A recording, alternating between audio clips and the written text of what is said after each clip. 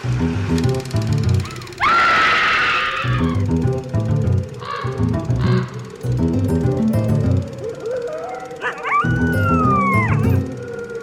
everyone, and welcome to Scream Scene, the horror movie podcast where we watch every horror movie ever made in chronological order, and then we rank them from best to worst. My name's Ben. And I'm Sarah. Thank you so much for listening to us today. How are you doing today, Sarah? Doing all right. Busy weekend. It's a busy month Yeah. for us, is in this, the lead up to the Calgary Comic and Entertainment Expo is always kind of like a busy time of year for us, I feel. Yeah. How are you doing? I'm doing pretty good. I'm a little hungry, but other than that, can't complain. So what are we watching today? Today, Sarah, we are watching the first of many remakes of Phantom of the Opera. Nice. We are watching the 1943 version, starring Claude Rains, in sound and full 3-strip Technicolor. This isn't our first remake of a horror movie, though. Not even close. That was Stune of Prague was probably the first one, eh? I mean, maybe one of the dozen or so Jekyll and Hydes we've watched, too. Oh, yeah. That's been going since, 1912. Yes. I think we had 2 Jekyll and Hydes in our first episode alone. Well, folks, if you want to hear the previous episode of Phantom of the Opera, that is episode 14, nearly 100 episodes ago, currently ranked number 21. You know, episode 14, which is called Spared No Expense. Because the movie spared no expense. Is frequently cited back to us as, one of the favorite episodes of many listeners. Oh, really? Yeah, it's one of, our top-rated episodes in terms of, what people like. It's also, one of our most listened to episodes outside of, really obvious ones. The first episode is kind of the most listened to kind of thing, right? Oh, the pressure's on. Yeah. I didn't know this before. Yeah, it's one of our more popular episodes. Okay.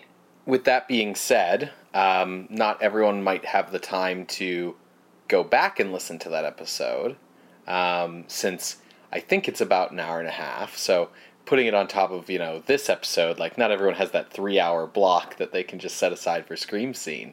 So do you want to give us a brief rundown on what people might have missed to get us up to speed on Phantom of the Opera? For sure. So first, let me kind of tell you about the author of the book, Phantom of the Opera. Okay. His name is Gaston Leroux, and he actually started publishing Phantom of the Opera in a serialized form in the French newspaper Le Gaulois, and that was between 1909 to 1910. But it was so popular that it was published as a complete novel in 1910. Gaston Louis Alfred Leroux was born in 1868, and he lived till 1927. He was a French journalist, as well as an author of detective fiction and kind of detective pulp short stories. Mm-hmm. He didn't start out that way, though. In 1890-ish, he was a court reporter and theater critic for newspapers in Paris, and the international correspondent for the newspaper Le Matin, where he would cover such big events such as the 1905 Russian Revolution. Mm-hmm. Because of his unique intersection as theater critic and journalist, he was the perfect person to report on the Paris Opera House when the chandelier crashed in 1896, killing one person. However, in 1907, he left journalism to focus on writing fiction, and that same year he published the novel The Mystery of the Yellow Room and More, which would follow a series of adventures with a French detective. In 1919, he and fellow writer Arthur Bernade formed their own film company called the Société des Cinéromans to support the kind of novel-to-film creative process and pipeline. And it's through this venture that Leroux met then head of Universal Pictures, Carl Laemmle. Leroux gave Laemmle a copy of his Phantom novel, and the rest is history. And now you know the rest of the story. So there had long been rumors of a ghost in the Paris Opera House. These rumors kind of were sparked due to real events. For example, a man went missing during the construction of the Opera House. I mean, it should be said that the construction of the Opera House was like a 70-year process, too. So it's not like, oh yeah, the week we were building it, a dude went missing. It's like, meh. Yeah. As they were building the Opera House, they were, excavating earth, and they discovered a lake where they wanted to build. They would empty the water and it would fill back up again. So basically they decided to take that into consideration when building the Opera House, and it actually acted as a counterweight. So during performances, they could have like real elephants come on stage and stuff and actually support the amount of weight that the Opera House would have on its stage. However, this is just like a bunch of waterways and things like that, but it led to rumors of a subterranean lake and catacombs underneath the Opera House. Then, of course, there's the chandelier falling. Now, that was just a case of faulty wiring burning through and the chandelier falling as a result, but it was often credited to the opera ghost. And as Ben said, the Opera House was built over 70 years, and actually in 1871 there was a bit of a revolution in Paris. Lots of revolutions in France's history, but this particular one was called the Paris Commune, and the Opera House was used in detaining prisoners during this time. And a lot of these rumors, if not all of them, provided fodder for the serialized story, Phantom of the Opera. Now, because it was written as a serialized story, the plot is convoluted and long and complicated. But let me give you the rundown. It's set in Paris in the 1880s. During the first bit of the novel, the stagehand Joseph Buquet is found hanged. Around this time, the two current Opera House managers are retiring, and at the gala, where they're saying their goodbyes, Christine Daae performs as the leading soprano. Carlotta is ill. Vicomte Raoul de Chagny attends the performance and recognizes Christine as his childhood friend who he's loved since, and so he goes to visit her backstage, but here's a man in Christine's room. He enters to find no one there. Tension, spookiness. Raoul asks Christine about this, who explains that it is the angel of music whom he heard.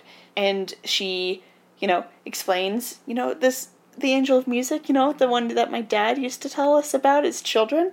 As the story goes on, Christine shares that she actually believes this angel of music to be her dad who has passed on. Raoul doesn't believe her, of course, but when he follows her during her visit to her father's grave, he sees a mysterious figure playing the violin. When he goes to confront the figure, Raoul is attacked and knocked out by the figure. Spookiness. Mystery. The new opera managers receive some mysterious letters demanding that Christina should be the lead in Faust instead of Carlotta and to leave Box 5 empty. But they ignore this. They think it's just a prank. They have Carlotta be the lead. Now, Carlotta mysteriously starts croaking during the performance, and this is when the chandelier drops as a result of the opera ghost. Christine is kidnapped during the commotion, is taken to the catacombs beneath the opera house, and the so-called angel of music reveals himself to be Eric, a deformed man, but he's wearing a mask. Now, Eric's plan is to keep Christine for just a few days, just a little bit of kidnapping, but after she unmasks him and sees his true face, which is noseless, lipless, with sunken eyes, basically looking like a dried up skull with yellow dead flesh. To punish her, Eric says that she must now stay forever. Though after a few weeks and a lot of begging, she is allowed to leave, but she must wear Eric's ring and remain faithful to him. Yeah, he's in love with her. Yeah. On the roof of the opera house, Christine tells Raoul everything. And Raoul says that he'll take her away tomorrow. Eric's been watching them this whole time, though, and learns of the details of their plan to whisk Christine away. That night there's a performance of Faust, and during this performance Eric kidnaps Christine again and tries to force her into marriage. Raoul investigates the catacombs with help from the before-never-mentioned character known only as the Persian. As they explore, they both end up trapped in torture chambers by Eric, and he says that if Christine doesn't marry him, he'll blow up the opera.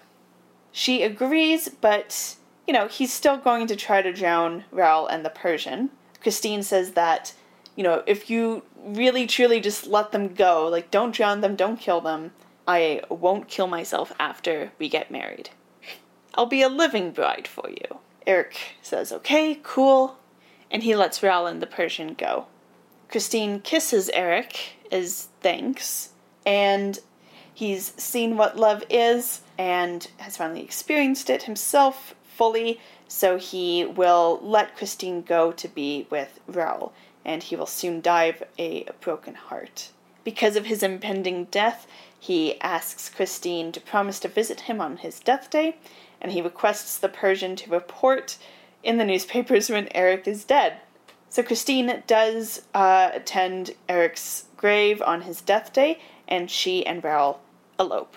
Now, at some point during this whole story, Raoul does learn that Eric actually killed his older brother Philippe, and by the end of the final chapter, and with narration from the Persian, it's kind of explained who Eric is. So Eric was deformed from birth and was the son of a construction business owner. He ran away to join the circus, and that's where he learned illusion tricks and things like that. So bringing together the tricks he learned at the circus as well as his construction background, he built interesting buildings across Persia and Turkey, and that's where the Persian kind of comes into his past. Eric eventually returns to France and is subcontracted to work on the Opera House foundations, hence why he ended up here. Phew! So that's a very long, convoluted story. Yeah, and that was a very simplified version of what was going on. Yeah, there's a lot of details in the novel that you skipped over, and yet it still comes across as too much. As a little convoluted, yeah. Yeah. When it came to Carl Laemmle and adapting this novel to screen, he knew that this was the perfect vehicle for star Lon Chaney, Man of a Thousand Faces. Laemmle was basically wanting to recreate the success of 1923's Hunchback of Notre Dame, where, you have a lady falling in love with a regular guy, but there's a quote-unquote monster at the center of the story. So Phantom is a perfect follow-up for this. So Chaney, paired with Mary Philbin as Christine, got to work on starring in The Phantom of the Opera. 1925 saw the release of the original version, because there were a few different re-releases of this film.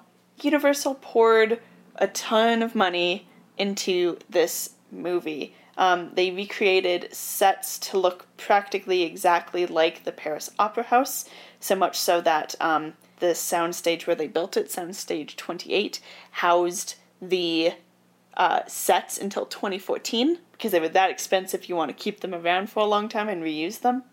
There was two-tone Technicolor for the masquerade sequence. There are moments of hand-painted coloring of the Phantom's red cloak, and the entire movie has color tinting.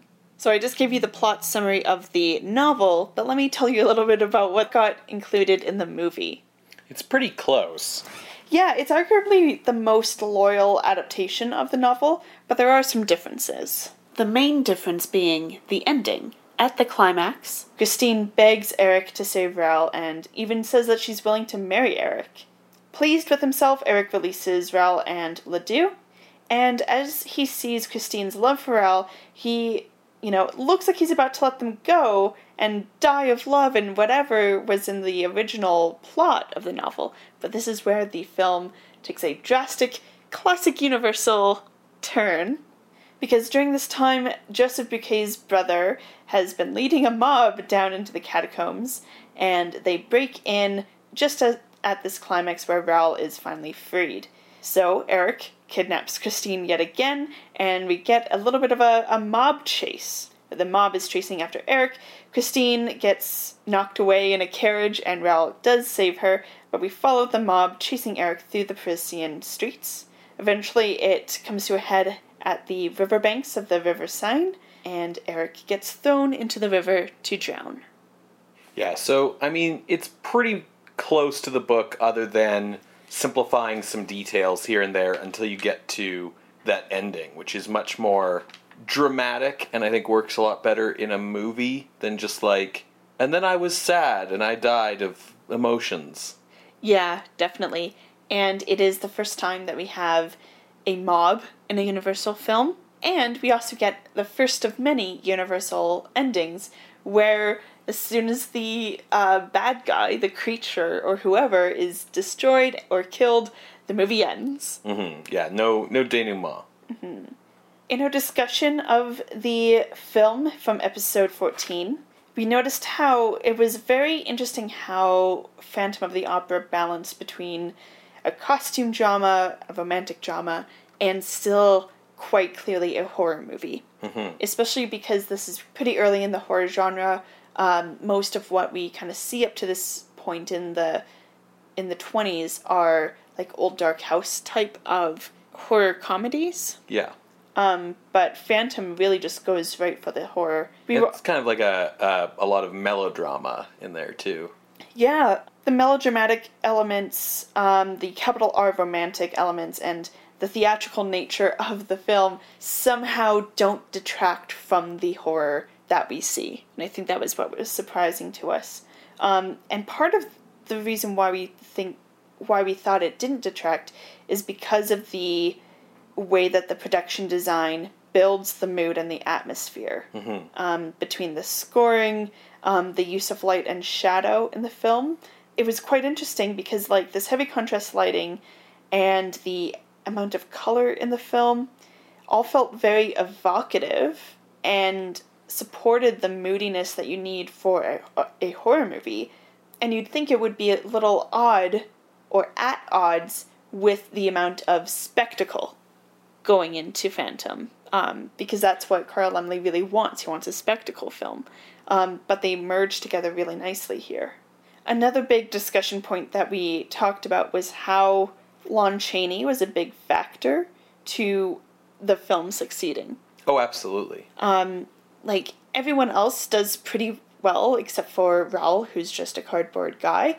But Lon Chaney is definitely the standout actor, partly because of his makeup, but mainly because of his performance. He really sells the horror elements through his body language, and of the kind of insanity that Eric has. And as much as we, noted the ending differences between the novel and the movie, the film's ending helps solidify the horror, really. Yeah, the novel's ending is a little bit more in tune with, like, romantic literature. Yeah. And the deeper core fear that we identified in Phantom, because it's more than just, oh, this deformed guy is scary. The deeper core fear is the fear of, like, a stalker, or, we right out say it, the fear of the nice guy. Mm-hmm. A guy who you pity, who, uses the rhetoric of, like, but I'm a nice guy, give me a chance, and escalates the situation to almost being a stalker. Yeah. Yeah. So that was what we kind of discussed about the 1925 Phantom of the Opera. And it's still ranking pretty high on the list, as you said. It is, number 21. The movie, when it was released in 1925, definitely hit all the right notes that Laemmle was looking for. It's Universal's next spectacle picture, it's horror, and the audience loved it. Many reviews noted Chaney's standout performance. So it was released in 1925. Sound film struck Hollywood in the late 20s, and while Universal first thought of creating a colorized and talky sequel to Phantom called Return of the Phantom, which would be a terrible idea. He died. Guys, don't make a sequel. I mean, that hasn't stopped Universal from making sequels to any of its successive monster movies. And I criticize it every time. This sequel was scrapped in favor of just re-releasing Phantom in 1929. They added scoring, sound effects, and dialogue. Chaney's performance stayed silent, however, due to him being under contract at MGM. This sound version was released in late 29, early 1930, and grossed yet another $1 million for the studio. Big success. So this overwhelming success sparked Universal's takeover of the horror genre, with Dracula, Frankenstein, and more coming in practically immediately after this sound re-release of The Phantom. Mm-hmm. So Phantom of the Opera is a huge deal in both the history of Universal and of the horror genre. Yeah, for sure. And I wonder if maybe that's why everyone seems to point to that episode being, like, one of their favorites. The other thing that we hear a lot is just the amount of, like, research that went into that episode explaining, you know, the various re-edits of Phantom and the various, like, behind-the-scenes drama when it came to making that movie. Yeah, like, I just talked for, like, probably a half hour or more trying to recap that, and I cut out a lot of what we do go into in that episode. Like, I give the history of the building of the Opera House in detail because, well, A, it's fascinating, but B, like, because Universal rebuilds the sets exactly to the Opera House, the sense of place is just baked into this film. But it's, like, nearly 20 years... 15 to 20 years later that we're getting this remake from Universal. With how much money it made, I'm kind of surprised that it didn't come earlier. Yeah, so when looking at the 1943 Phantom, you know, it's a remake, but in some ways, Universal never stopped remaking Phantom of the Opera. Oh. Like, because you had the original version of the movie, Rupert Julian's original version that never got seen past test screenings, that was very close to the novel. And then that, you know, got retooled into a romantic comedy version by Edward Sedgwick that also didn't work. And that then got re-edited back into something sort of like the Julian version, but with Sedgwick's ending, which is the action climax ending, and that was the 1925 general release version. And then that got further altered into the 1929 sound re-release with the numerous scenes that were reshot for sound. So, you know, there was this continuing series of kind of revising or remaking Phantom. Now, a big reason for Universal's eagerness to keep reissuing Phantom was the sheer cost of the original production. Featuring, as it did, some of the largest and most expensive sets ever constructed at the time. As you mentioned, Soundstage 28 given over entirely to this replication of the Paris Opera House. Although the movie had been a hit and made Universal quite a lot of money, such costs could be better offset by continuing to reuse the materials created. And as early as 1935, Universal was considering a full sound remake of Phantom of the Opera. So the initial idea for this in 1935 was to do it in a contemporary setting in modern-day Paris, with the Phantom as a psychologically damaged World War I veteran who believes himself to be disfigured, but is in fact physically unharmed. A little bit of Dr. Doom in there. Yeah. This treatment sort of sat on the shelf because Universal ran into some major money problems in 1935 and 1936, and those sort of consumed the studio and resulted in new ownership under the aegis of the Standard Capital Corporation. What brought the project back into consideration was Deanna Durbin.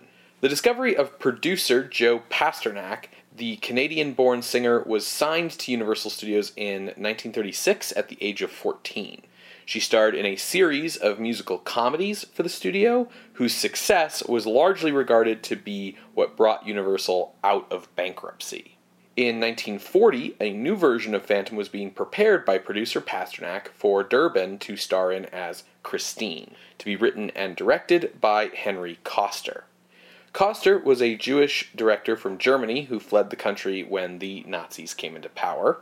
At the time, Pasternak was Universal's European representative, and he helped get Koster out of Europe by offering him a job with the studio.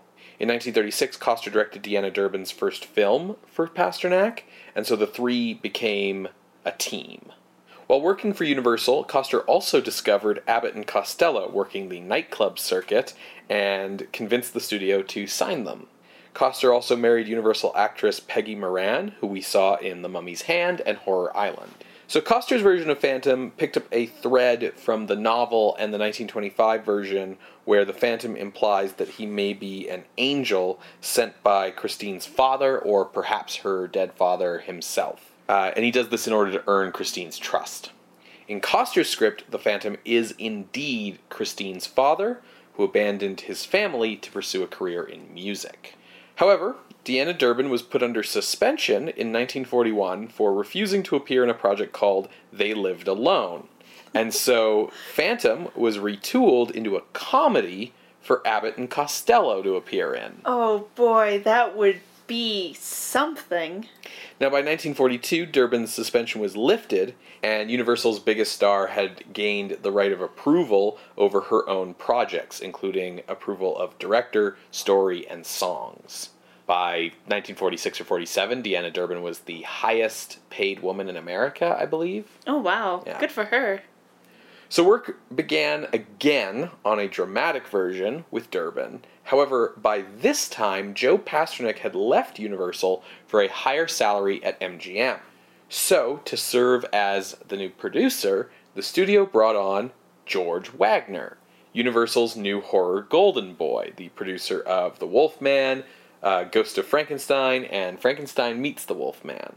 And Wagner wanted his star, Lon Chaney Jr., cast in his father's role as the Phantom. No, George, no. Now, Coster thought that Chaney was ill-suited to the role, and Durbin felt bringing Wagner and Chaney onto the movie cheapened the production. So, Durbin dropped out, seeking to transition to more sophisticated roles, such as in Robert Siodmak's film noir Christmas Holiday, and Wagner fired Henry Coster. To replace him, Wagner brought on Arthur Lubin, another major director at the studio at the time. Born Arthur Lubovsky in Los Angeles in 1898, he changed his name in honor of filmmaker Sigmund Lubin. Initially, Arthur Lubin was an actor, appearing in unsuccessful plays and minor film roles. His film career picked up in the later half of the 1920s, but he was less satisfied with film acting, feeling that stage acting allowed an actor to express more personality than film acting did. He transitioned to directing, starting at Monogram in 1934 and working his way up through Republic and then signing to Universal in 1936. Lubin believed that all directors should have some acting experience, the better to interact with their cast, and bemoaned the fact that most directors were former writers. A previous Lubin picture that we have watched for the show was 1940's Black Friday, with Boris Karloff and Bela Lugosi. Okay, so that's not on the list because it's not a horror movie. Well, yeah, it was sort of a crime movie with like a sci-fi horror gimmick. Yeah, and I don't remember the directing well enough to be able to comment on whether Lubin's good or not. In 1941, Lubin scored his first big hit, Buck Privates, Abbott and Costello's second picture for Universal, but the first in which they were the stars. The film made $4 million. Damn. And Lubin's salary got a raise. Yeah. He directed 5 more pictures with the comedy duo into 1942, and was the most commercially successful director in Hollywood that year. Lubin's first post-Abbott and Costello movie was the war film Eagle Squadron from 1942, a film about the Battle of Britain that made $2.9 million at the box office, establishing Lubin as a major force at Universal. Mm-hmm. Lubin, by the way, was gay. He lived with his partner, Frank Buford, the whole time that he was working in Hollywood. Phantom would be his highest budgeted picture yet when he was given the assignment. And indeed, the 1943 Phantom of the Opera will be the highest budgeted picture we have seen on the show thus far. It was initially budgeted at $1.5 million and ended up costing $1.75 million. So not too bad over budget. No. Some films go way over budget. That's kind of, tippy toe over. Yeah, but this is certainly the most expensive movie that we have seen so far for the list. The cost of the movie is just a little bit over what the silent movie cost. And if you adjust for inflation, it's actually quite a lot over what the silent movie cost. Okay.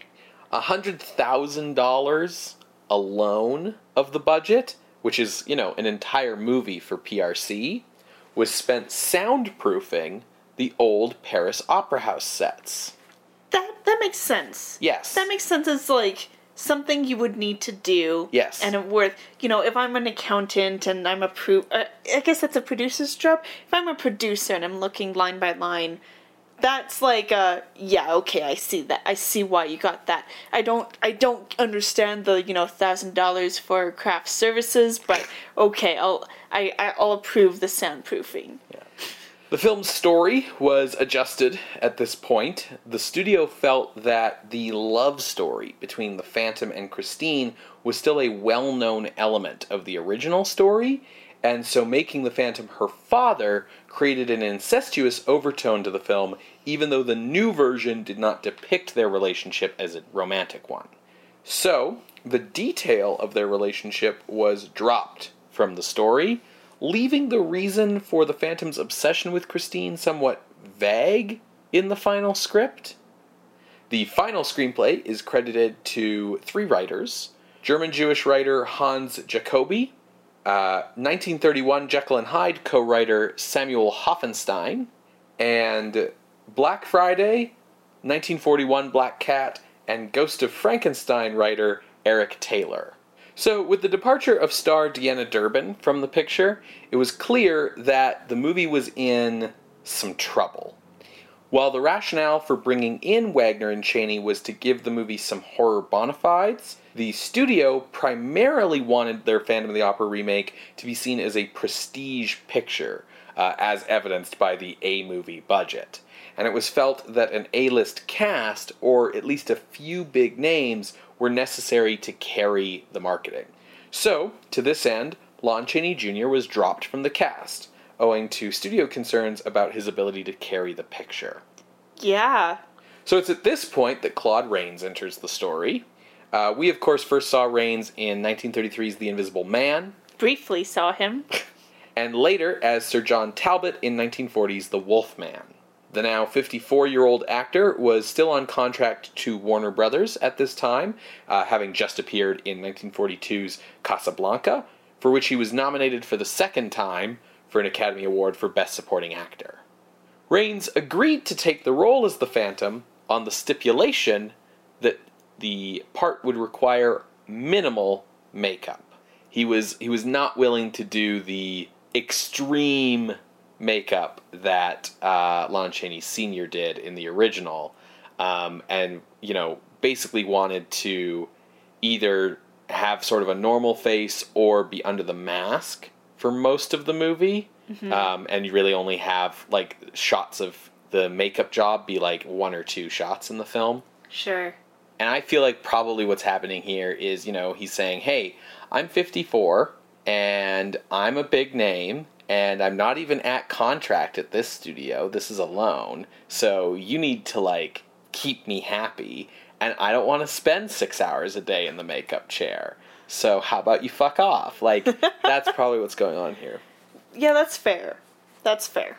So to replace Deanna Durbin, the studio got 19-year-old ingenue Susanna Foster. Born Suzanne Larson in 1924 in Chicago, she was brought to Hollywood at age 12 by MGM, who groomed her for an acting and singing career in their studio child performer school, which she attended alongside people like Judy Garland and Mickey Rooney. This was very common, especially at MGM, but at movie studios at the time, was to identify someone's talent young and just bring them in and just train them from the ground up, so that you had these performers in the 30s and 40s who could dance and sing and act and just do everything, and were just also 100% dependent on the studio for their entire livelihood. Yeah, I can't see how that's exploitative or awful in any way. However, roles for Susanna at MGM actually never materialized, and any projects they had for her just kind of got canceled, and her first film roles were actually in 1939 at Paramount Pictures, was where she ended up landing, and in those films, her performance caught the attention of William Randolph Hearst and his wife Marion Davies. Hearst instructed his media empire to turn Susanna Foster into a star, with her appearance in Phantom, which was the beginning of her new contract at Universal, heralded by Hearst columnist Luella Parsons as the arrival of a great new talent. She would appear in 8 films in a 2-year stretch from 1943 to 1945, but she soon wished to quit the film business. Desperate to keep Foster on, Universal financed a 1946 post-war tour of Europe to make her dreams of singing opera come true. She made a successful stage career in Europe and on Broadway until 1948, when she married her Broadway co-star Wilbur Evans. She retired to raise their 2 sons in the 1950s, but the marriage collapsed in 1956, and when Foster attempted to return to LA for a comeback in 1962, Evans sued her for child custody. He lost the lawsuit, but managed to keep Foster from moving away from New York. He withheld child support and alimony, and Foster and her sons fell into poverty as Evans disappeared from their lives. Fuck that guy. In her old age, Foster lived at the Lillian Booth Actors Home, and she passed away in 2009. Fuck that guy.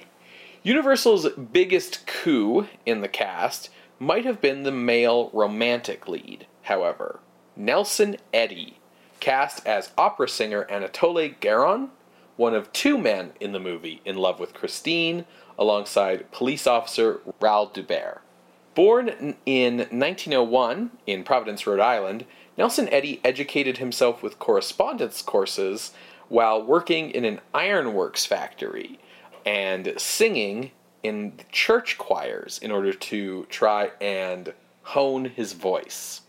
In 1924, he won a singing contest whose top prize was to perform with the Philadelphia Opera Company. By the late 1920s, he was a star baritone at the Philadelphia Opera Company, and by the early 1930s, he was a star concert singer. He began appearing in films believing it would increase attendance to his concerts, and signed with MGM. His first big hit was 1935's Naughty Marietta, acting alongside star Jeanette MacDonald. His best remembered picture is probably 1936's Rose Marie, where he established the definitive pop culture version of the Canadian Mountie, and he was also starring with Jeanette MacDonald in that film. He began a passionate love affair with MacDonald, which continued on and off until her death in 1965. Studio boss Louis B. Mayer arranged both Eddy and MacDonald to marry other people in the late 1930s to try and stop the relationship, but they both maintained their marriages and continued the affair with each other. Eddy would make a total of 8 films with MacDonald and 15 overall with MGM, but his contract ran out in 1942. Phantom was Eddy's first post-MGM film. So this was kind of a big deal. Like, Nelson Eddy was the #1 concert singer in America, and he was this big crossover star because he was equally famous for opera and, like, MGM musical comedies, basically. He was very popular. So him coming over to Universal was this huge deal. But he was unhappy with how Phantom of the Opera turned out and severed his ties with Universal after his production. Eddy felt that Universal's sound technology was inferior to MGM's and that it did not properly replicate the sound of his voice. He made 3 more films after that, including the film Make Mine Music for Walt Disney, and he passed away 2 years after Jeanette MacDonald in 1967. So music for this version of Phantom of the Opera would be composed and supervised by Edward Ward. The war in Europe at the time made it difficult for the studio to track down the rights holders to most operas, much less pay them. So, largely public domain music would be used in this film, with Ward basically creating fake operas out of public domain classical music. Okay. Phantom was initially rejected by the Breen office, partially due to concerns about violence, but primarily due to dressing room scenes of Christine, which the PCA felt revealed too much of her breasts. The scenes were either cut or reshot before the film was released on August 12th, 1943. It was a box office success, grossing $3,488,000, but critics were unimpressed. The New York Times complained that it was watered down from the original, saying, quote, "The richness of decor and music is precisely what gets in the way," while the New Yorker said it was, quote, "by no means proof of the march of progress in the film world. The old version had Lon Chaney, who scared you plenty, and the new one has Claude Rains, who somehow doesn't." However, Phantom of the Opera was nominated for 4 Academy Awards for sound recording, score, color art direction, and color cinematography, and it won for art direction and cinematography. And the film's success led Universal to quickly announce a sequel to be called The Climax that would feature Eddie, Foster, and Rains reprising their roles. This film would ultimately not quite happen that way. Okay. But the story of The Climax is best left for another day. So, how are we watching this film? Well, the 1943 version of Phantom of the Opera is available on DVD and Blu-ray, and you can find it online on iTunes, Google Play, the Microsoft Store, and YouTube. Okie doke. So, you can find it to rent on our YouTube playlist then, which you can find at screamscenepodcast.tumblr.com. You're going to hear a brief musical interlude, and when we come back, we will discuss the 1943 Phantom of the Opera, directed by Arthur Lubin. See you on the other side, everybody.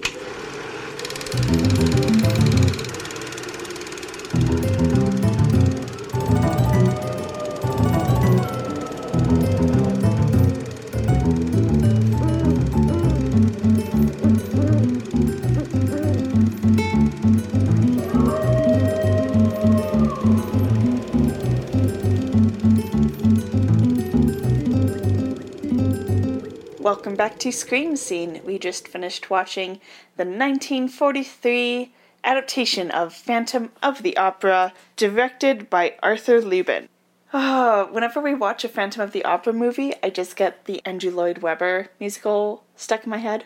Oh, really? Yeah. I found that this movie had Enough of its own musical. like enough of an obsession with its own unique melody that's what's stuck in my head. Yeah. So this movie is terrible. It's a terrible horror movie. It's a unique kind of terrible. Yeah. Because it's not the kind of terrible that you normally get with horror movies, especially of this vintage. Which is to say that, the production values are good. Sure. They spent a lot of money. You can see the money. Yeah, everyone making the movie is, competent, knows what they're doing, except maybe the writers. It's not the typical thing where you're watching an old horror movie and it's oh, this movie's trash because they built a car out of cardboard, that kind of thing, right? It's no, this is a big budget movie for sure, but I tend to agree with the New York Times guy who said that that was the movie's problem, that the big budget gets in the way. But let's just talk about the story first. Yeah, okay, tell us what happens. So, Phantom of the Opera 1943 proves that Hollywood's drive to utterly miss the point of why a story or character was appealing in the first place by concocting an overlong and unnecessary origin is not simply a product of modern times. Yeah. We begin at the Paris Opera House. It is the 1880s. It is actually a little bit earlier than previous versions of Phantom of the Opera have been set. And we have our cast of characters, who basically fall into recognizably kind of the same characters as we had in the original, maybe. There is Christine Dubois, who is the young ingenue. Why not just Daae? Everyone's names are slightly different. Yeah. Everyone's names are slightly different. Yeah, I don't... Moving on. Then there is, she's, of course, a young singer with the opera and looking for her big break. She has a love interest, Raoul Dubert, who is an inspector with the Sûreté, and he wants her to quit this opera business and be his wife, essentially. Then she has an admirer, Anatole Guérin, who is a baritone with the opera. That's Nelson Eddy's character. And he wants Christine to be with him. And then... And further her career. Sure. Listen, he's very supportive of her career. Fair. Versus Dubert, who's like, women should be in the home. I mean, he doesn't necessarily want women to be in the home. He wants Christine to not be at the opera. Fair. Then there's Eric Claudin, who is a 48-year-old violinist in the orchestra at the opera. And I will say that if we remember that the script of this movie originally had Claudin as Christine's father, in the original novel, Christine's father was a violinist. Mm-hmm. So, a little bit of a connection there. Now, Claudin is old, and because of that, he can't play like he used to, so he's fired. Yep. And after 20 years, that's at the right. Same place. That's right. He's given his life to the opera and all that. And everyone's like, right, but like, you're a violinist at the Paris Opera. You have a very high salary. I'm sure you have enough to retire on. But we find out that Claudin lives in abject poverty because he's actually been spending all of his money on music lessons for Christine. Secretly. Yes, she doesn't know, and she never asks, presumably. Yeah, it seems to be this, like, she thinks that her music teacher is doing this out of the goodness of his own heart. Yeah, and her music teacher is somewhat confused as to Claudin's motives here as well, as is everyone in the audience for the rest of the movie, because the movie doesn't really give you his motives. Claudin, in fact, says, "Don't ask me my motives." Now, if he was Christine's dad, that would make sense. He's trying to, secretly help his daughter on the side. If he was in love with her, that would also make sense, except the thing about being a sugar daddy is, it doesn't work if the girl you're trying to woo doesn't know you're the sugar daddy. Yeah. So, that doesn't really make sense. Anyways, now, with being fired, Claudin does not have the money now to continue the music lessons. So, he's going to have to turn to selling a concerto he's written based on an old lullaby from the part of France he hails from to some music publishers. So he goes to these publishers, and they're dicks, basically. And due to a misunderstanding, he thinks that they're actually going to steal the manuscript and try to, publish it as their own without giving him credit. And he gets very angry, and he attacks one of the publishers and chokes him to death. And a engraving assistant or secretary or someone, she works there, is witness to this and kind of freaks out and grabs a tub of engraving acid and just throws it in Claudin's face. And before you can say Harvey Dent, Claudin has fled into the sewers of Paris with the police hot on the trail of this murderer.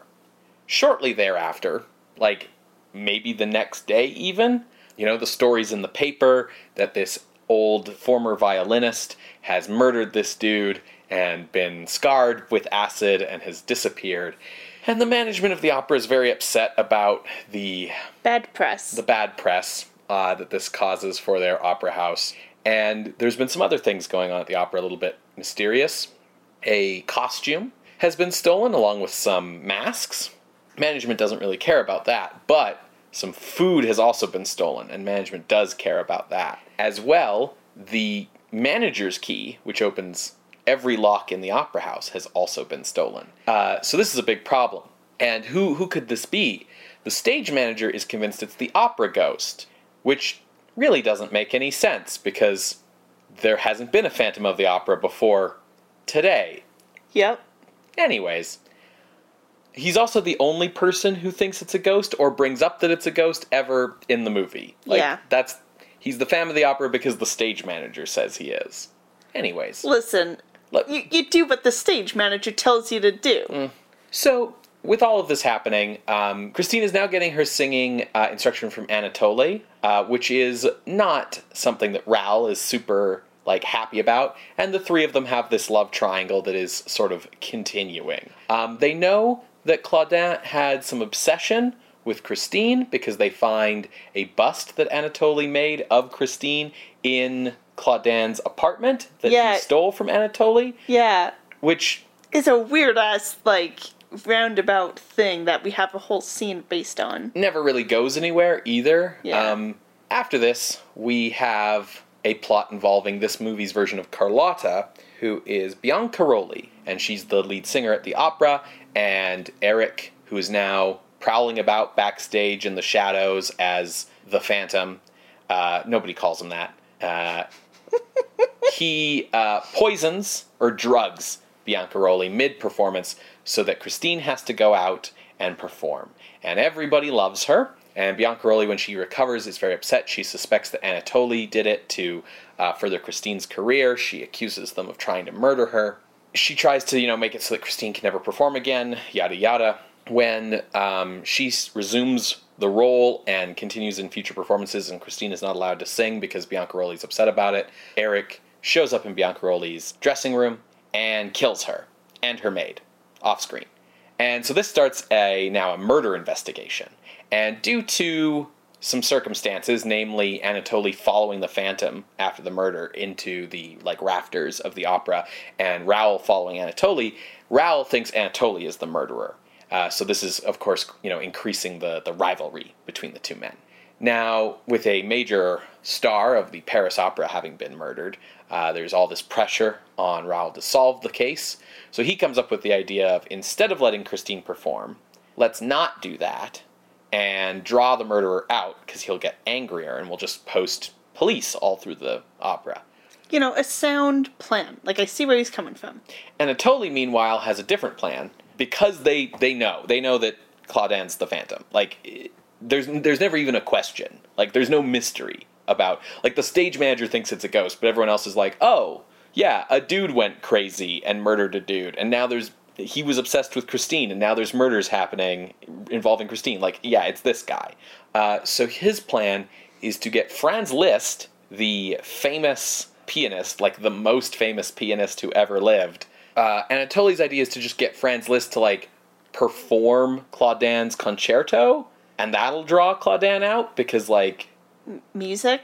Because, this really good pianist is performing it, right? So, he'll have to come out to... So this plan, realistically, probably not going to work. But in the context of, a melodramatic, musical-based film, I can see why that would be a workable plan. Mm-hmm. Anyways. So 2 viable plans here is what I'm trying to get at. Yeah, they do both. The opera performs, and then Liszt is going to come out and play the concerto. We have the opera with not Christine performing, and this does in fact anger Eric. So he saws through the chain, holding up the chandelier with a hand saw, like a little hacksaw. And the chain is as thick as my arm. It's just, as thick as a chain that you'd need to hold a massive chandelier in the air would be. Oh, and he takes the whole performance to saw through it. It is hilarious. And so the chandelier falls on the audience, as you may expect, in a stunning, spectacular display. And, this is, of course, very upsetting for everyone. And in the aftermath, Eric shows up and captures Christine and brings her down into the catacombs underneath the opera house, shows her the big lake, brings her to his, hideaway. And everyone's going around, where's Christine? Where's Christine?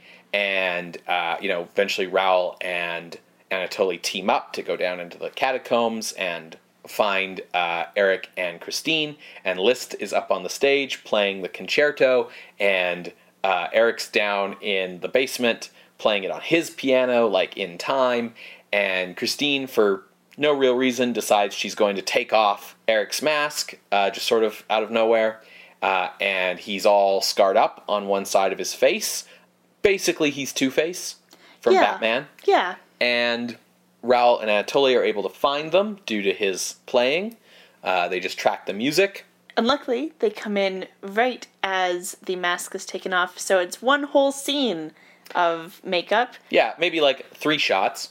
Raul fires like a warning shot from his gun into the air, and this causes... No, he's about to shoot the Phantom, and Guerin pushes it up. Oh, is that and what happens? blocks the shot. Either way, he fires one bullet into the ceiling, which causes the entire ceiling to collapse, burying Eric in rubble as the 3 heroes run away because the entire place is coming down, and the entire underground catacombs beneath the Opera House that are part of the Opera House's foundation and keep it standing collapse, somehow miraculously leaving the Opera House standing, despite the fact that that makes no sense. Mm-hmm. And in an epilogue, we discover that Christine has chosen her career over either Raul or Anatoly, so they're just going to date each other. The end. So this is our first ever musical here on Scream Scene. It's not a musical, though. This isn't the definition of a musical. In the classic Hollywood conception, though, of a musical, we got spectacle, we got, we see the performance on stage. That's true. It's not a musical in the sense of, I'm going to sing about my feelings. Yeah, it's a backstage musical, right? Yeah, It's where all of the performances are diegetic. You're right. Yes, that's totally what it is. Thank you.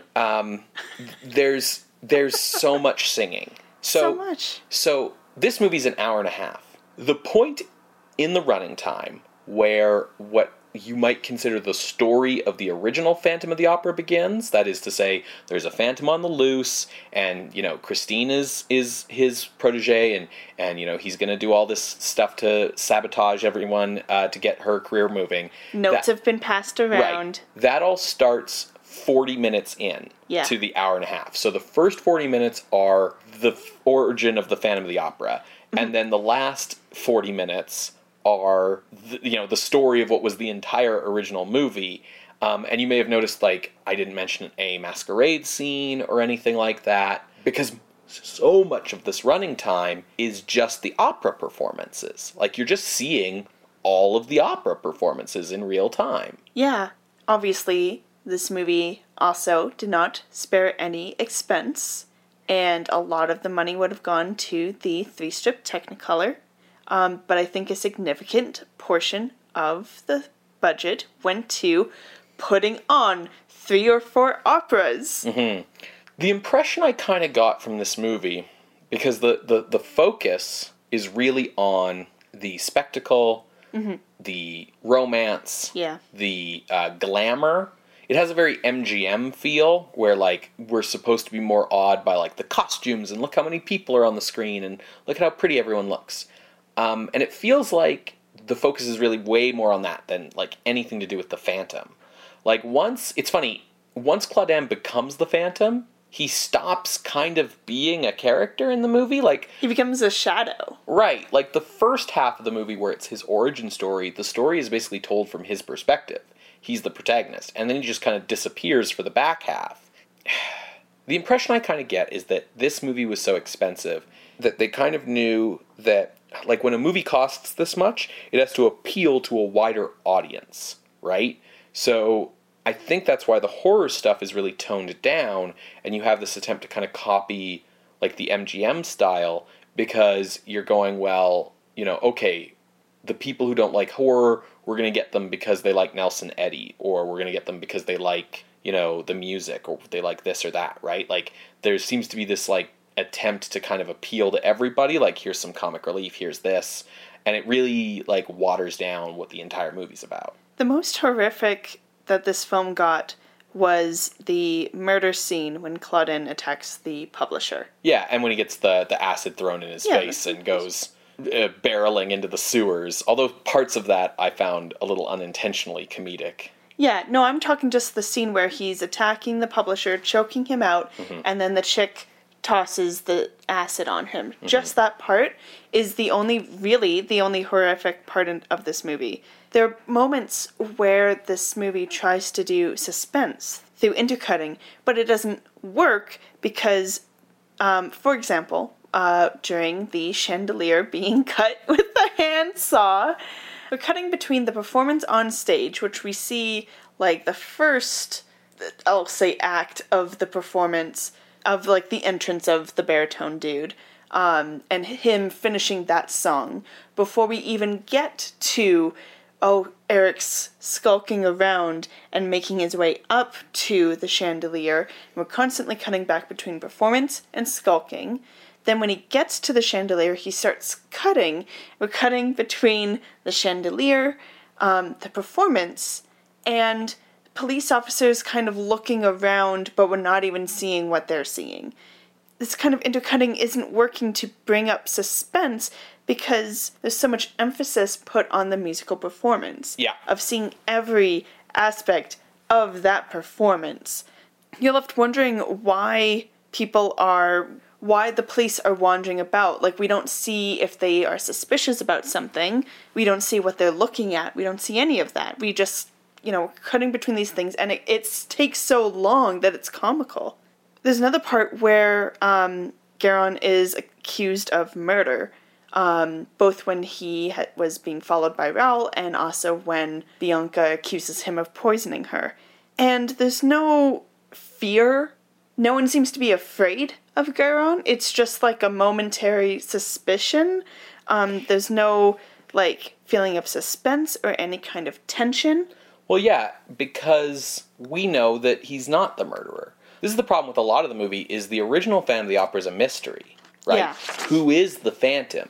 Is he man? Is he ghost? What's his deal? What is he after? What's his secret? What's behind the mask? All of this. Because this movie gives us this origin, we know who he is, we know what his deal is, we know which person in the cast he is. So this entire, subplot about, is Garon the murderer, doesn't go anywhere, and it has no real point. All it really does is increase the tension between Garon and Raoul, but that tension is meaningless because it's basically just played for laughs. Yeah. Because what's really happened here is the Raoul of the book has been split into two characters. And that's only been done so that you can have a male singer.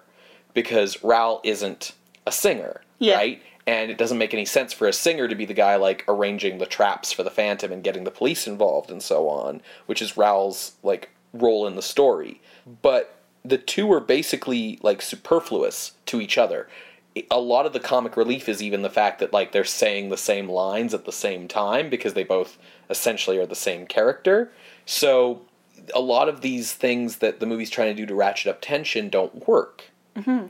What I see a lot of in this movie is a movie that kind of knows what Phantom of the Opera is and knows, what it needs to do to be a Phantom of the Opera movie. We need to have this guy with this mask, in a cape, going around in the shadows of the opera. We need to have the chandelier come down at a certain point. He plays the piano and she takes his mask off and it's scary.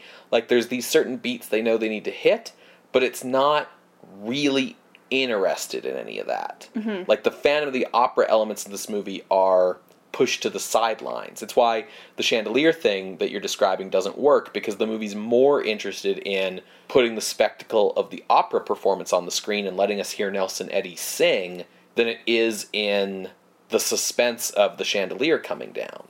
I don't think Universal intended to adapt this as a horror movie. I think it was always intended to be something else. So with the context that you gave in the opening, first the idea was as a comedy with Abbott and Costello, then a family drama of him being her dad, whatever, and now it's this romantic comedy musical. Mm-hmm. It's completely spectacle, completely MGM spectacle, costume drama musical. There's the horror is completely taken out or inoculated. The only thing this movie does is add recognizable musical themes for Andrew Lloyd Webber to rip off in 1986. I don't think there's any music from this in the 86 version. The lullaby that they play is the Think of Me song that Christine sings. Is it?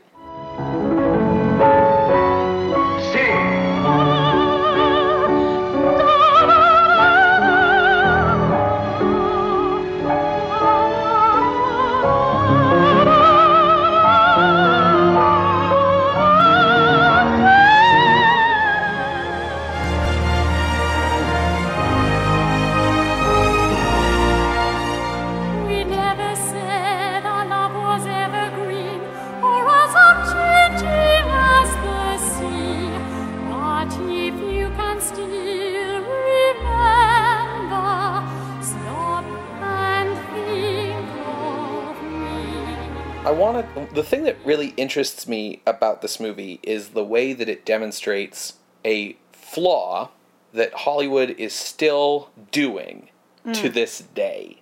Okay. When they do these kind of like, let's go back and tell the origin kind of movies. Yeah. It's this sense that you bring in these writers, and these writers think like, oh, I can fix the original story, or I can do it better, right? I can improve on it. And in improving on it, they lose what made the original story like effective or make sense. So the story in the original Phantom of the Opera is convoluted, and it also lacks narrative economy, because it combines basically Gaston Leroux's like varied interests in like really weird ways. Like there's just stuff in that story because like, oh, he was into this and that and the other thing. And it's also designed for serialization, so it has to like keep going and keep having these different twists, right? So in the original story, you know, Christine has like 2 different trips down to the Phantom's lair, right? An initial one where he first reveals himself to her, and one at the climax. This movie takes them and just makes them one trip. He reveals himself to her, and that's the climax trip as well. You know, there's multiple notes and warnings to the managers, and those are kind of condensed here, right? We get rid of the masquerade sequence because she only goes down into the lair one time. Things like that. So you can see this movie trying to, like, streamline the story, but it makes the story less effective because now when we get to the climax and he's there and he's like, oh, Christine, I've been obsessed with you this whole time and blah, blah, blah. Like, this is her first time meeting this guy. So there's no connection here, right? There are these moments that the movie knows it has to have, like her pulling off his mask. But it doesn't make sense anymore because in the original, you know, he's been in this mask and he tells her, like, whatever you do, don't take off my mask. That gives her this curiosity. As well as the fact that no one knows who this guy is. Is he, you know, a ghost? Is he an angel of music? Is he her dead dad? Who is this guy? So she's curious, and then she takes it off, and oh my god, it's this, you know, it's Lon Chaney Sr. Whereas in this movie, like, she knows that it's Claudin. She knows what's behind the mask. It's Claudin, but he's scarred up with acid. Like, she knows. And he never tells her, like, don't take off my mask. So she just suddenly decides to do it while he's playing piano for no reason. But we know it has to be there, right? There's a lot of that kind of stuff in this movie. You can kind of understand the desire to want to streamline the story and to tell it in a way that connects the elements more fully and make them feel more of a whole. Because in the original story, you know, the Phantom's origin is kind of all over the map. Yeah. And there's all these characters, like Raoul is a nobleman, and Christine is from Sweden, and the Persian is from Persia, and there's just all these different characters coming in. And it makes sense to want to try and, like, condense that down into, like, well, you know, maybe Raoul's a cop, and that's why he's the guy trying to catch the Phantom.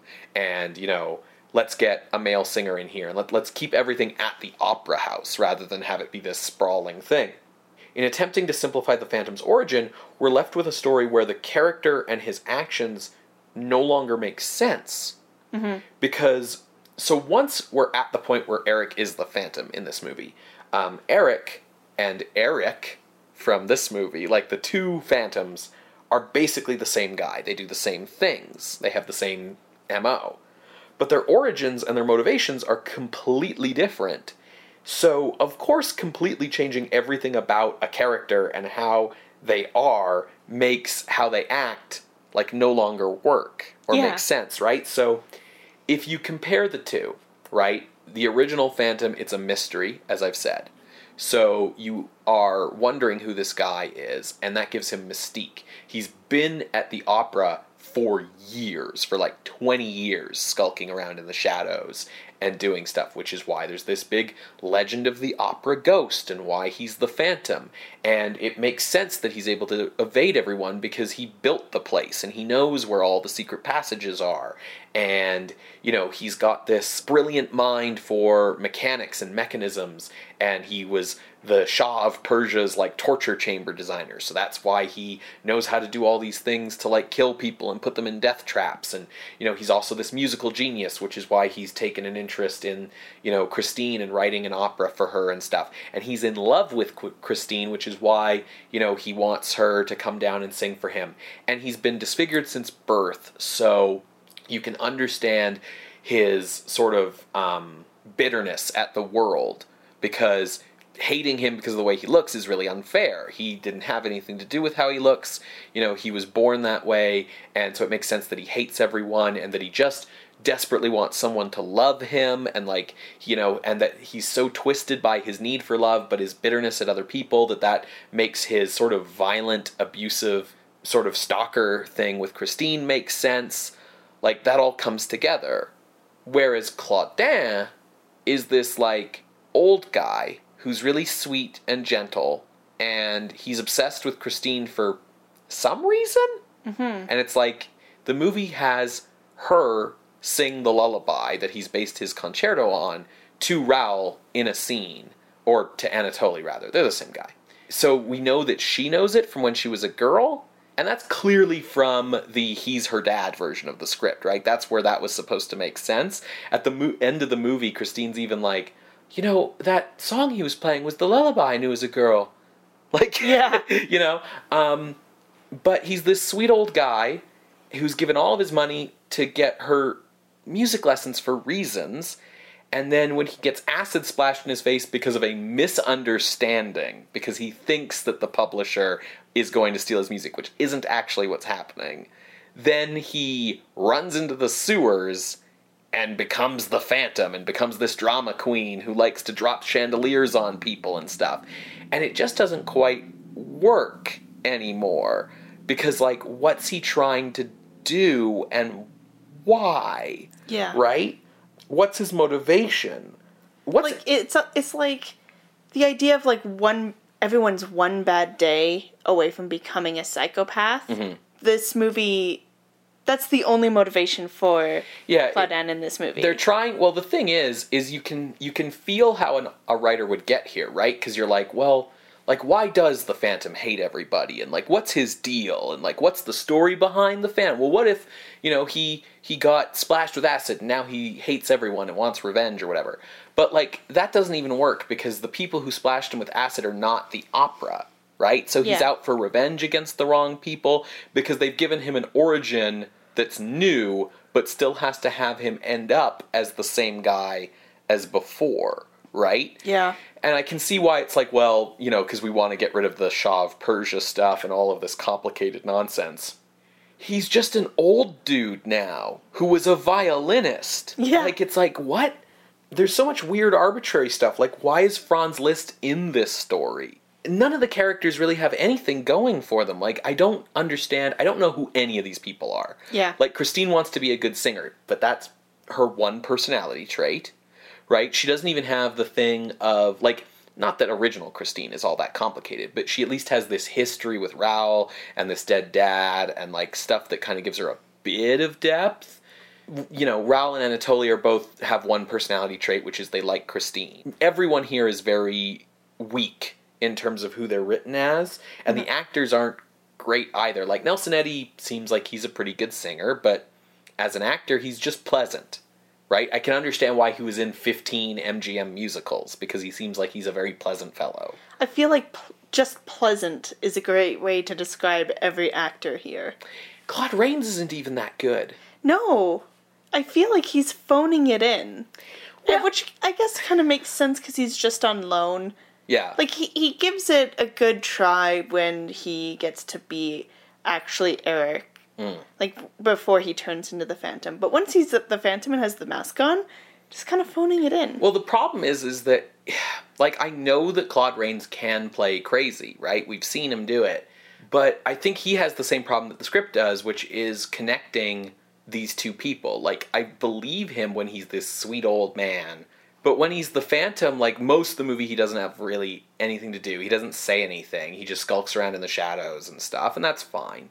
And then at the end, when he finally has dialogue with Christine, the way he goes for it is less, like, maniacal, and more just like, oh yes, Christine, like, you and I will be together forever, you and me, down here in the basement, you and me, Christine, together forever. And it's just like, it's not really all that menacing is the problem, right?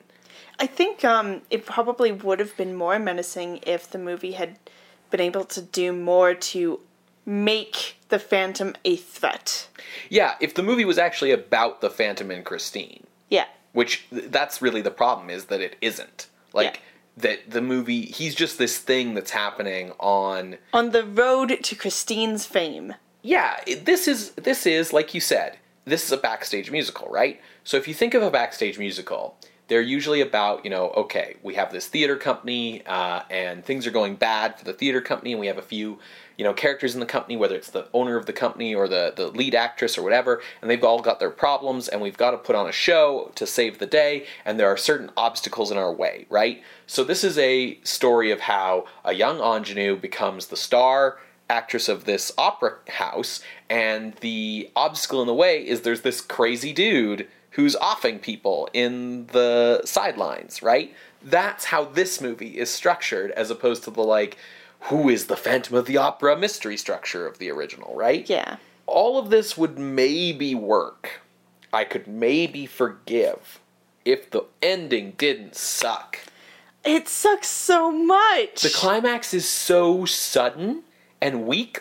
We finally get all the characters together, right? We have Christine and Raoul and Anatoly and Eric, and they're all in the same room, and we're in the Phantom's lair. And to be honest, as we said at the start, this movie puts the money on the screen. The lair looks pretty cool. The underground passages and lake and everything, it looks good. And they get there, and they look at each other, and they all exchange maybe 1 second worth of screen time before, the ceiling came down, and now it's the end, and the movie's over. There's no climax here. There's no action. There's no rising tension. There's nothing here. The story gets to the point where the characters have to confront each other, and then it concocts to have the ceiling fall on a guy so that it's just over. It's like the movie doesn't care about the Phantom so much, right? The movie's so much more interested in the Christine Raoul, Anatoly comedic love triangle that once we actually have to deal with the Phantom, the movie concocts a reason to get us out of there as quickly as we can, Yeah. The other thing that's really frustrating to me is once the whole ceiling comes down and everybody runs out, we get this final shot of all the rubble. In front of the rubble, there's the violin and the mask resting against the violin, and it's corny, but it works. Yeah. And that's where the movie should have ended. Yeah, except then we get this epilogue where we get to a couple gay guys and Christine enjoying her fame. Right, which, is so weird, because this is a Universal movie, and Universal movies don't do denouements, but that's what this is. And because this is not a Universal horror movie. And it's a wannabe MGM spectacle musical. Right, and because they set up this fucking love triangle, they have to resolve it now, when, I don't care. Yeah. So it's not horror, right? It's not? It's not. I don't even have, a possible range, because to me, this is a musical. Musicals are a spectacle, they are meant to be pure entertainment, and the thing is, I'm sure that in the year of our Lord 2019, you could do a musical that's a horror movie. Mm-hmm.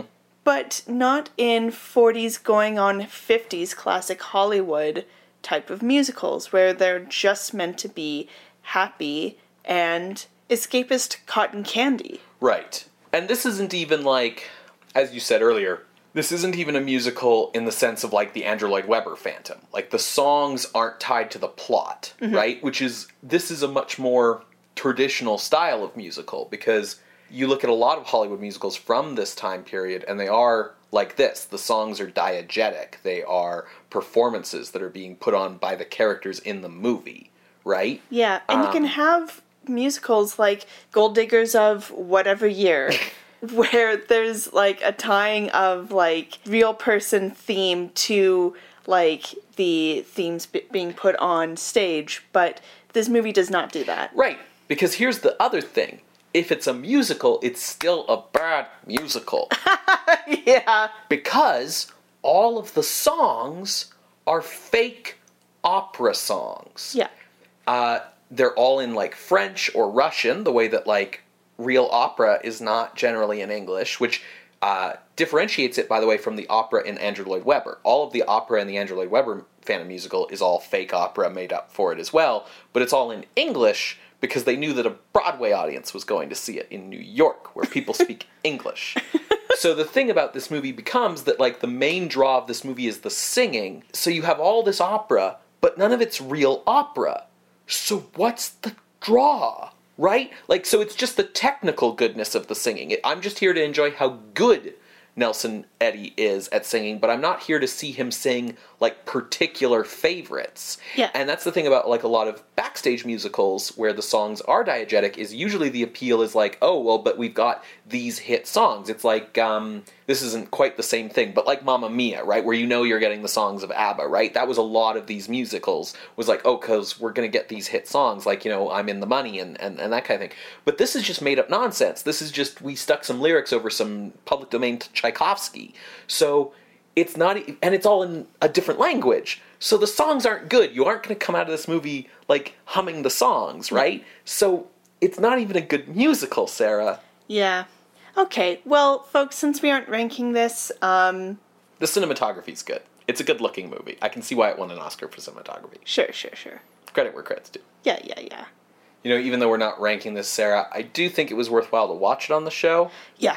Mostly because a lot of the changes that this makes to the story, specifically the idea that the Phantom was, like, scarred and he's out for revenge, carry on into later versions of Phantom of the Opera. Yeah, I know there's, like, a Hammer horror adaptation later on of Phantom. Like, it's not like this is the last time we're seeing the Phantom in the horror genre. Yeah. So I agree that it was good to watch. Yeah. If you do want to check out the list, our last episode on Phantom of the Opera, episode 14, you can go to screamscenepodcast.tumblr.com. There you can find an appeals box if you would like to contest this non-ranking of the 1943 Phantom of the Opera. You can do so there. You're also welcome to send us any concerns, questions, suggestions for films we might have missed. You can also email any of those to screamscenepodcast@gmail.com or talk to us on Twitter @_screamscene. Scream Scene updates every Wednesday on SoundCloud, iTunes, and Google Play. If you would like to help the show out, you can leave us a rating or a review on the service that you listen to the show on, or share us with a friend on social media or in real life. You can also help the show out by going to patreon.com/screamscenepodcast and becoming a patron of the show for as little as $1 a month. At the $5 and $10 a month levels, you get bonus content, audio cut from previous episodes, horror short fiction, and if we hit our first Patreon goal of $150 a month, we'll start doing bonus episodes on horror-adjacent movies. So, for example, maybe the Joel Schumacher Phantom of the Opera, adapting the Andrew Lloyd Webber musical starring Gerard Butler, is something we might cover. And Emmy Rossum. It stars Emmy Rossum. And Patrick Wilson. Yeah.